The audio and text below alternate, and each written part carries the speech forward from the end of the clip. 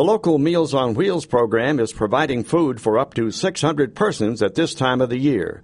The local Area on Aging operates the program. The LOA's president and CEO, Ron Boyd. Seniors can't get out, so our waiting list typically will grow during the winter months. Boyd tells WFIR News they have a waiting list that continues to grow, and they're also facing a reduction in funds. Anyone that can help deliver meals once a week or more is asked to call the local Office on Aging for details.